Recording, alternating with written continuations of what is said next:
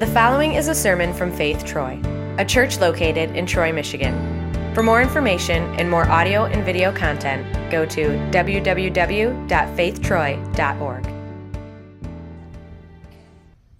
Good morning. So I think it was last year when I told you a little secret. Whenever you see Pastor Tony sitting on the chair, you know something happened during the week. Something happened when I was playing. I broke my ribs for the third time.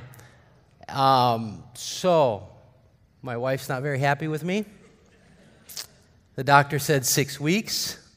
My wife said, never again. My kids are laughing at me. However, God really, I did something miraculous last night. This lady prayed over me last night, and my jaws dropped because right now, out of a pain level of maybe yesterday was an 8, you know how if you've ever broken ribs, you sit in the car and you're like, oh no, you got to sit, you have to cough, you have to do something. My level is at a 2 right now. It's unbelievable. But because I'm 50, I am going to still sit down, and that's why this is the way it is, okay? So, 6 weeks. This is the first week out of 6 that we get the privilege of going through a book of the Bible together this summer. We typically do that. We go through books of the Bible over the summer. Ephesians is the book. One of my favorite books. In fact, one of my favorite Bible verses in Ephesians chapter 2, 8, 9, and 10. By grace, through faith, not from yourselves. It's a gift of God, not by works. It's a great book, great truths in it. And so we're going to talk about that because really it's not just a book of the Bible, but it's also a letter. It's a letter by the Apostle Paul who writes this 30 years after the death and resurrection of Jesus. So there are eyewitnesses to this event, the death and resurrection of Jesus, still around. And Paul is writing this letter to new Christians in this city of Ephesus, which is modern-day Turkey. He's in Rome under house arrest while he's writing this letter to the Ephesians. And so Ephesus, in this place, it was really a big city in the ancient world. It was right along up there with Rome, with Corinth, with Alexandria. In fact, in the city of Ephesus, there was this great big temple to a Roman goddess named Diana. In the Greek, it was Artemis. And Paul went round and round with people there. Almost a mob tried to kill him, actually. He stayed in Ephesus longer than any other place that he stayed in his missionary journeys. 3 years. Paul did. And so this is this temple that's still standing, at least the pillars are today in that city. But as Paul writes these letters, he writes in a way that there's a format to his letters. First part of the book really is Christian doctrine. Doctrine just means teaching. So there's Christian teaching, biblical teaching about Jesus and what he's done for us that impacts our faith and our life. So if we have sound doctrine, then it's a great pattern for our faith and how we love one another as Christians, Christian doctrine. And then after that, then he says, well, how does that impact your Christian life? The doctrinal points you'll find in the book of Ephesians. There's faith, there's baptism, there's reconciliation, there's predestination. That's what we're going to talk about today. Then it flows into Christian life. We can talk about wives, husbands and wives, children and parents, slaves and masters, the unity of the body in the church. Those are the kinds of things that St. Paul is talking about, doctrine, and then how that plays out in our faith life. And so we're going to dig right in. Ephesians chapter 1. Open up your Bibles if you brought them. If you haven't, we have some provided. Ephesians 1, found on page 1817. And as you're going there, believe it or not, the first 12 verses of the book are one gigantically long sentence. So this Pharisee of Pharisees, I don't think was paying too close attention in Jewish school where the teacher's trying to say, hey, we want to try to avoid these run-on sentences. Well, that didn't happen. Ephesians chapter 1, the first 12 verses, one long sentence, but really the book can be summarized this way. I put up on the screen, God has a plan for the world that he put into place from eternity. It's carried out by Jesus, and that promises unimaginable blessings for believers. That's Ephesians chapter 1. We can go home now.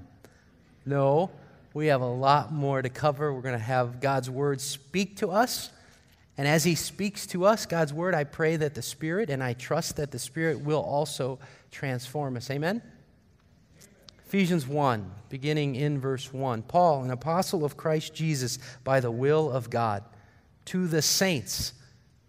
Did you catch that? To the saints. These are living ones. These are ones set apart by God, alive people called out, made holy by God. To the saints in Ephesus, the faithful in Christ Jesus, grace and peace to you from God our Father and our Lord Jesus Christ. Praise be to the God and Father of our Lord Jesus Christ, who has blessed us in the heavenly realms with every spiritual blessing in Christ. For he chose us in him before the creation of the world to be holy and blameless in his sight. In love, he predestined us to be adopted as his sons through Jesus Christ in accordance with his pleasure and will, to the praise of his glorious grace, which he has freely given us in the one he loves. In him we have redemption through the blood, through his blood, the forgiveness of sins in accordance with the riches of God's grace that he lavished on us with all wisdom and understanding. And he made known to us the mystery of his will according to his good pleasure, which he purposed in Christ to be put into effect when the times will have reached their fulfillment, to bring all things in heaven and on earth together under one head, even Christ. In him we were also chosen, having been predestined according to the plan of him who works out everything in conformity with the purpose of his will. I'm losing my breath. In order that we, who were the first to hope in Christ, might be for the praise of his glory. And you also were included in Christ when you heard the word of truth, the gospel of your salvation. Having believed, you were marked in him with a seal, the promised Holy Spirit, who is a deposit guaranteeing our inheritance until the redemption of those who are God's possession, to the praise of his glory. Wow.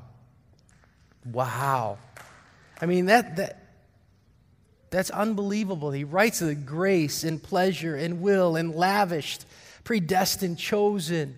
All these words he repeats over and over again, and there's a reason for that. And what's the doctrinal piece that we're going to talk about today? Doctrine, this body of teaching about Jesus and God and what he's done? Well, it's predestination, found in verses 4 and 5 and 11. Chose us, predestined us. Verse 11, 2 words, chosen, predestined. So what's predestination? Predestination, a simple definition. Before the world existed, God chose certain people to come to faith in Jesus and be saved. Some Bible scholars call that election. The Bible talks about predestination in many places, and one of them, it's found in the book of Romans, chapter 8. It's on the screen for you, verses 29 through 30. For those whom he foreknew, he also predestined to be conformed to the image of his Son. Moreover, those whom he predestined, these he also called. Whom he called, these he also justified. And whom he justified, these he also glorified. You see that I highlighted 2 words for you on that, foreknew and predestined, because I want to do a little clarification for you as we talk about this word predestination. Predestination is not foreknowledge. God's foreknowledge is a character, a quality of God that he knows everything before it happens. He knows in advance what's going to happen to Christians and non-Christians, both good and evil. He just knows. But God's foreknowledge is different than predestination. That's a different thing. Predestination is this. It's an act of God. An act of God long ago before time began, which not only did God foreknow, but actually he chose some. There's an action of God to be saved. When God predestined us, he not only knew that we would be saved, but he caused everything to happen in such a way that it was his choice in Christ for us to be saved. If you are a baptized believer of Jesus, you are predestined, and that should give us some comfort and some good news today. And that's what we want to talk about. Now, predestination doesn't mean that God charted out every little detail of our lives and we're like programmed robots to just obey him. That's not what it means. When the Bible talks about predestination, the Bible always associates it with salvation. Predestination in salvation. So God has predestined not every detail of our lives, but he's predestined our eternal salvation and everything that pertains to it.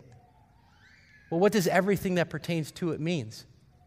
Well, I have 5 things that it means. Number 1, that Christ would shed his blood as a ransom for the sins of the world. That God would send his own Son because he loved the world so much that this is what Jesus would do for our salvation. That he would die on a cross for us. That God the Father did that. Number 2, that we would actually be called at our baptism by the power of the Word and simple water, that we would be called out to be holy and justified by the gospel and given us faith that's a gift. Not only are we given faith, but we are also given the gift of repentance. To say, God, I am sorry for when I mess up. For when I know I sinned against you and against others, I'm sorry.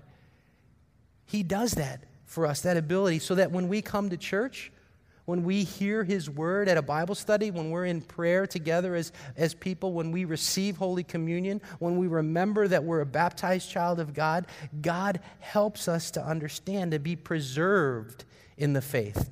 Not just to be preserved, but actually to persevere in the faith as well. And number 5, that someday we would actually be glorified with him, to have new bodies and new minds.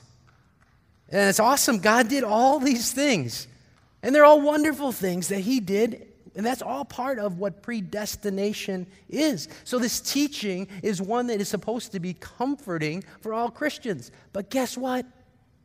In our sinfulness, in our human nature, sometimes we say, wait a minute. That's really not comforting. Because a lot of times as Christians, we misunderstand it and our faith becomes unsettled. Like you heard the song that Steve was singing, we have doubts. Well, what kind of doubts? Well, how do I know I'm chosen? I mean, if God chose me, then why didn't he choose this guy? I mean, did he also choose some to be damned then? That if he chose me before the creation of the world, did he also choose others? Well, what I'm talking about is double predestination, where we believe as Lutheran Christians that is not supported in the Bible, that God actually chooses some to be damned. And so the question comes up, well, why some then and not others, God? And we begin to question the character of God. And then pastors and theologians try to explain by reason, well, this is why. I mean, if any pastor can tell you, and answer that question, why are some saved and not others, and they have an answer for that, run. Okay? Really. Don't listen. Why? Because some people, they do 2 things, okay? They try to explain it this way. Well, I know why. It's because of man's free will. I mean, you have to choose to be saved. And the Bible doesn't say that. We as Christians in this place, we reject that as unscriptural, because you'll find out in Ephesians 2, the Bible clearly says we are dead in our trespasses and sin. How can a dead man do anything?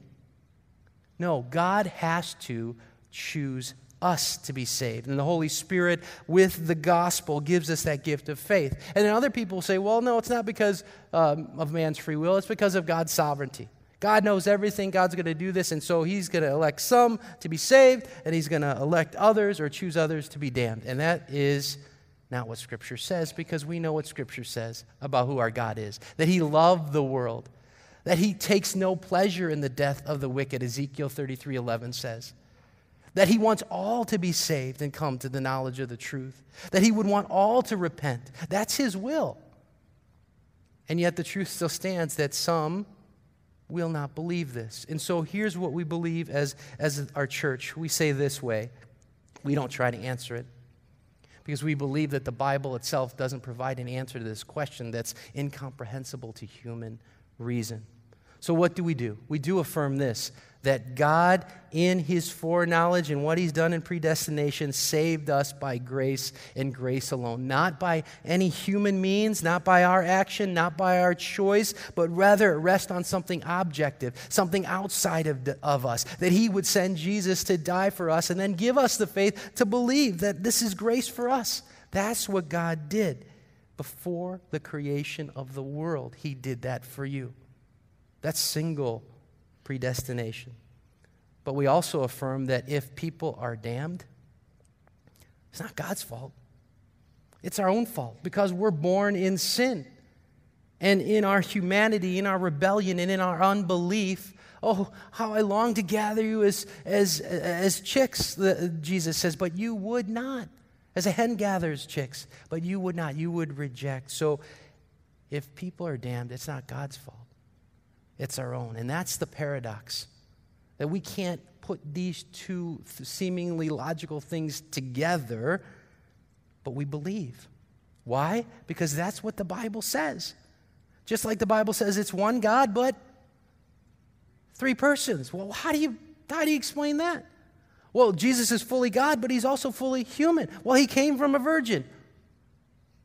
Well, there's a God that created the world, and everything, the universe, and there's eternity.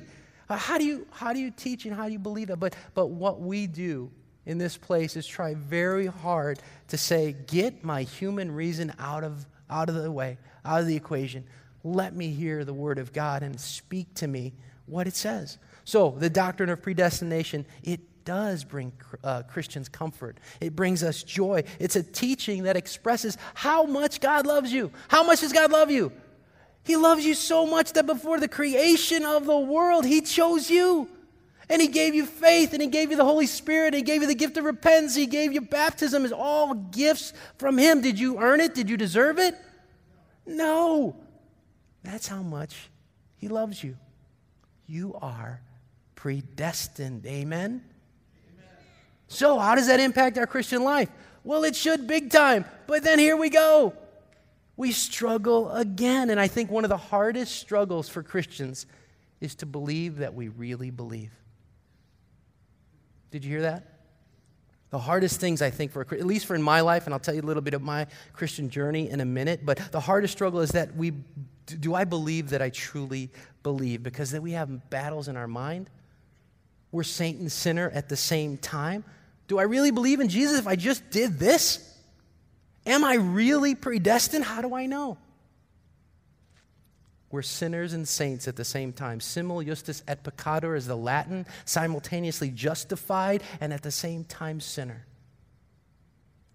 Because this old sinful self of mine, the one that's going to say after 6 weeks, I'm going to play soccer, despite what my wife says and what other people say, you're a dummy, okay? Okay, maybe I am. Is it my God? Sometimes it probably is. Do I confess that? Absolutely. I mean, it's a struggle. It's a struggle that we're sinner, that at the same time we're saints. We're called and made holy. Tony, you're a baptized child of God. What's the song? How did it go? I'm His kid. Help me know it. Something like that. That I'm loved no matter what. So here's this term I came across. I'm hot. This term that I came across that is up on the screen. It's called spiritual turbulence. Now, I should know a little bit about turbulence as your outreach pastor, because in the next 2 months, I'm going to either by land or by air travel over 10,000 miles. So beginning Thursday, I go down to Arkansas to marry my son, Brandon. Yes, you say, what? Yeah, I said marry my son, Brandon. Well, not marry him, but that's what the pastor thinks. He's going to get married to a girl, Shelby, on the 8th. Then I come back and I go right to Haiti for an outreach mission trip with members of our church. Like 15 of us are going. And then I'm going straight to St. Louis for a vacation. Then I'm coming back and we're going to take the UP family mission trip up by Marquette. And then right from there, I get to hop on another plane and go to London, England, for my daughter who's going to try out for a professional English women's team, the Tottenham Hotspurs. And so we get to do that. And we try to be light and salt wherever we go. But what's going to happen is on an airplane, there's no doubt that turbulence is going to happen. How many of you have flown before? I mean, how many of you get nervous when all of a sudden the plane starts to go, oh, I hope the pilot knows what he's doing.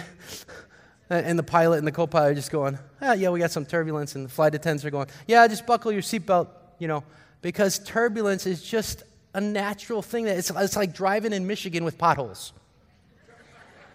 We know there's going to be potholes. Some are going to be bigger. Some you just got to, it's kind of like brings me back to my days in the Philippines where it's like Filipino roads. I mean, Michigan roads are a lot like that. But pilots don't freak out. Flight attendants don't freak out. Turbulence is a normal part of that airline flight, and it's not necessarily an indicator of danger. And when I thought about that, it's just like the ongoing struggle that we have with temptations that are common to all of us as saint and sinner. We have these accusations. We have this guilty conscience. We feel depressed. We have regret. We think Jesus is far away from us. And the things that we don't want to do, sometimes we end up doing. The things that we should do, we don't do. It's the struggle. It's the battle. It's turbulent. It's spiritual. And at times, we get sucked in. We get some big bounces that happen in this turbulent thing. But God knows all of that. You're going to experience turbulence, and don't worry about it. In fact, it's an okay thing. Back to my Christian journey.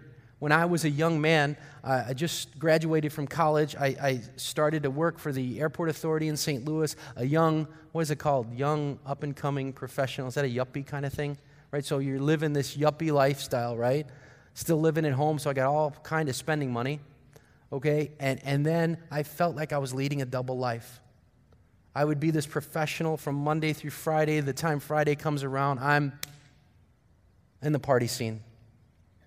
Sunday morning comes around, I'm at a church trying to figure out what's happening and feeling guilty, not feeling the very best, and I struggle and I doubted. And I'm, Lord, if I know this is what your word says, and I just did that on the weekend, am I really a Christian? Am I really saved? I doubted. I was sweating. Like I am now, I'm sweating in church. I'm sweating for a different reason, an ungodly reason. And yet here we are. And we have the spiritual struggles. And as I grew more into God's word, I realized this spiritual turbulence, it's an okay thing because God's people also had it. We're going to go to a story, Mark chapter 9. Go turn there with me, verses 14 to 27 we're going to look at. And we're going to listen to a father who has this spiritual turbulence. He's doubting, he's distressed, he has fear.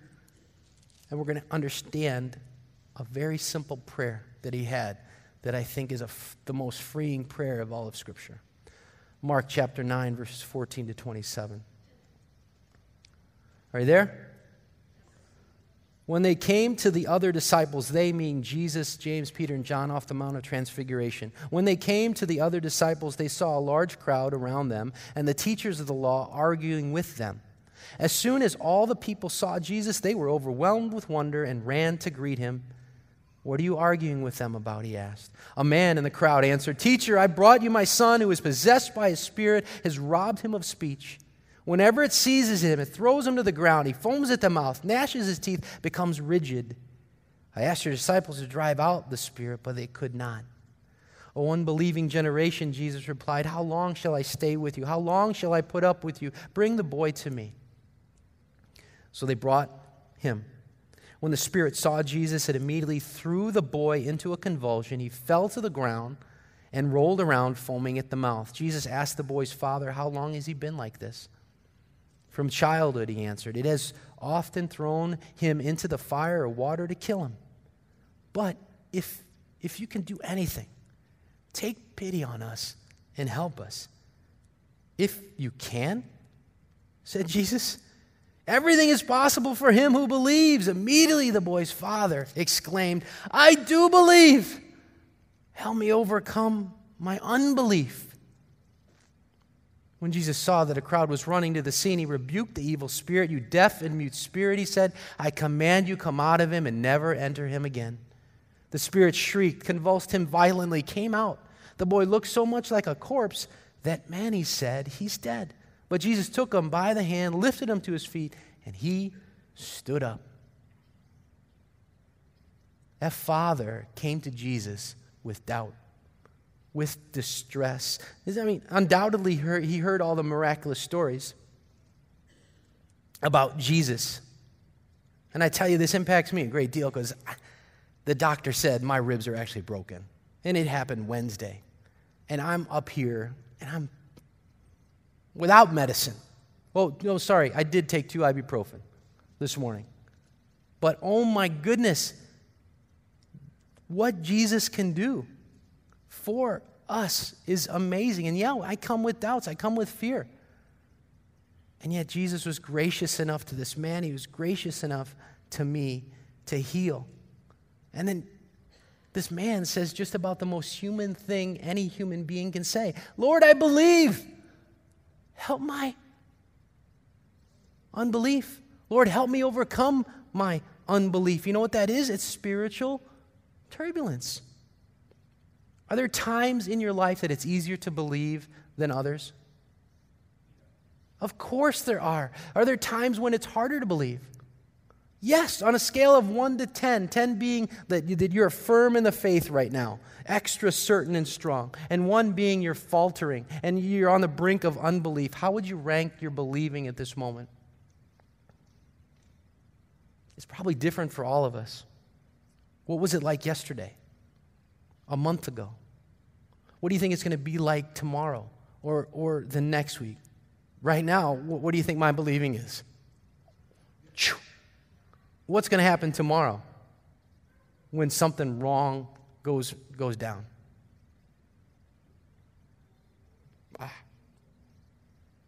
It's easy to believe when you go to a worship service, you hear the word of God, you praise God, you go into prayer, you're at a Bible study, you're with other Christians. Oh, it's all good. You know, you're at a baptism, a wedding, all that stuff. That's easy to believe. And it's hard to believe when you get the call. Your husband has Alzheimer's. You have Parkinson's. You're fired from your job. You don't even know why. It's hard to believe when your loved one's misdiagnosed and is going to die. It's hard to believe at those times. And we say, Lord, I believe. Help my unbelief. When I read this years ago, it was such a freeing verse because it describes the battle of every Christian. It describes the war that's going on in our hearts and minds. It's a classic Christian paradox, just like predestination is. We believe and we disbelieve. We build on the rock of Jesus and we build on sand. We have this high faith and then we have this low faith, and there's a spiritual struggle. There's this tension in our life. But here's the key. A faith that is struggling is still faith. A faith that is struggling, it's a reality that we have a journey that's turbulent.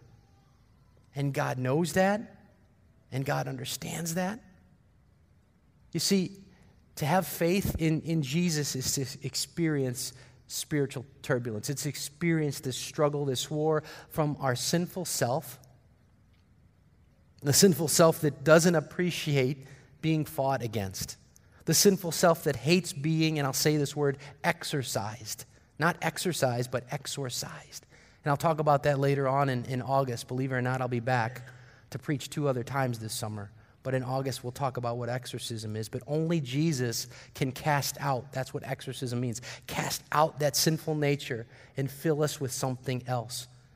Here's the truth. Spiritual turbulence means that faith, which the Holy Spirit gave to me through the gospel and through baptism and to you, is alive. And what it's doing is beating down my sinful impulses. You see, here's the thing. A lack of spiritual turbulence, it may mean that you're spiritually dead, or you're foolishly confident in yourself, or you just don't care about the things of God at all. Any one of those says you are on the brink of not having any faith at all. But what spiritual turbulence does actually helps us. And so how do we, what does St. Paul talk about then? How do we work out our everyday Christian life? Well, first of all, from Mark, if you say to Jesus, I believe, help my unbelief, he says, I'll take that prayer. I'll take that simple prayer. I'll take your double-mindedness because you are, in fact, repenting of your sin. You're in church saying, I'm sorry, God. I believe. Help my unbelief. And he answers with his grace and his mercy. And then the Bible says, I want you to know about this thing called predestination. Because in the Bible it says, I want you to know that your election is made sure. Your predestination is strong. Here's what I'm going to read from Ephesians chapter 1, verses 17 to 18. I'll read it in just a minute, but he wants us to believe that if we would die right now, that we would be absolutely certain that heaven is for us. That's how important and how comforting being predestined is. Ephesians chapter 1, verse 17 says, I keep asking that the glorious Father may give you the spirit of wisdom and revelation so that you may know him better. I pray also that the eyes of your heart may be enlightened in order that you may know the hope to which he has called you, which he has predestined you with. He's elected you, the riches of his glorious inheritance in the saints. God wants us to be confident in our predestination, that we would be hopeful every time we hear about it. When we have spiritual turbulence, God says, don't focus on the turbulent part. Fix your eyes on Jesus, the author and perfecter of your faith, for who the joy set before him. He died for your sins. In eternity, he chose you, and he made that happen 2,000 years ago when Jesus died on the cross. And when the devil tempts you and demons attack you and the sinful self in this world, say, no, you're not. Just say right back to him, get behind me, Satan. I'm a child of God. Amen? All right, I think I'm finished. He said it is finished. It's history. It's yours. Amen. And so to be able to give our election just a surety, to be strong in it, he gives us the sacrament of Holy Communion. And when we have Holy Communion, we celebrate that together. He has promises that he's going to strengthen your faith. He's going to forgive your sins. As I prepare the table, I want you to bow your heads and your hearts, and I want you to just do this. When are the times in your life, just this past week, where you were double-minded? Where you said, Lord, I believe, but then I don't believe. Confess those to God right now.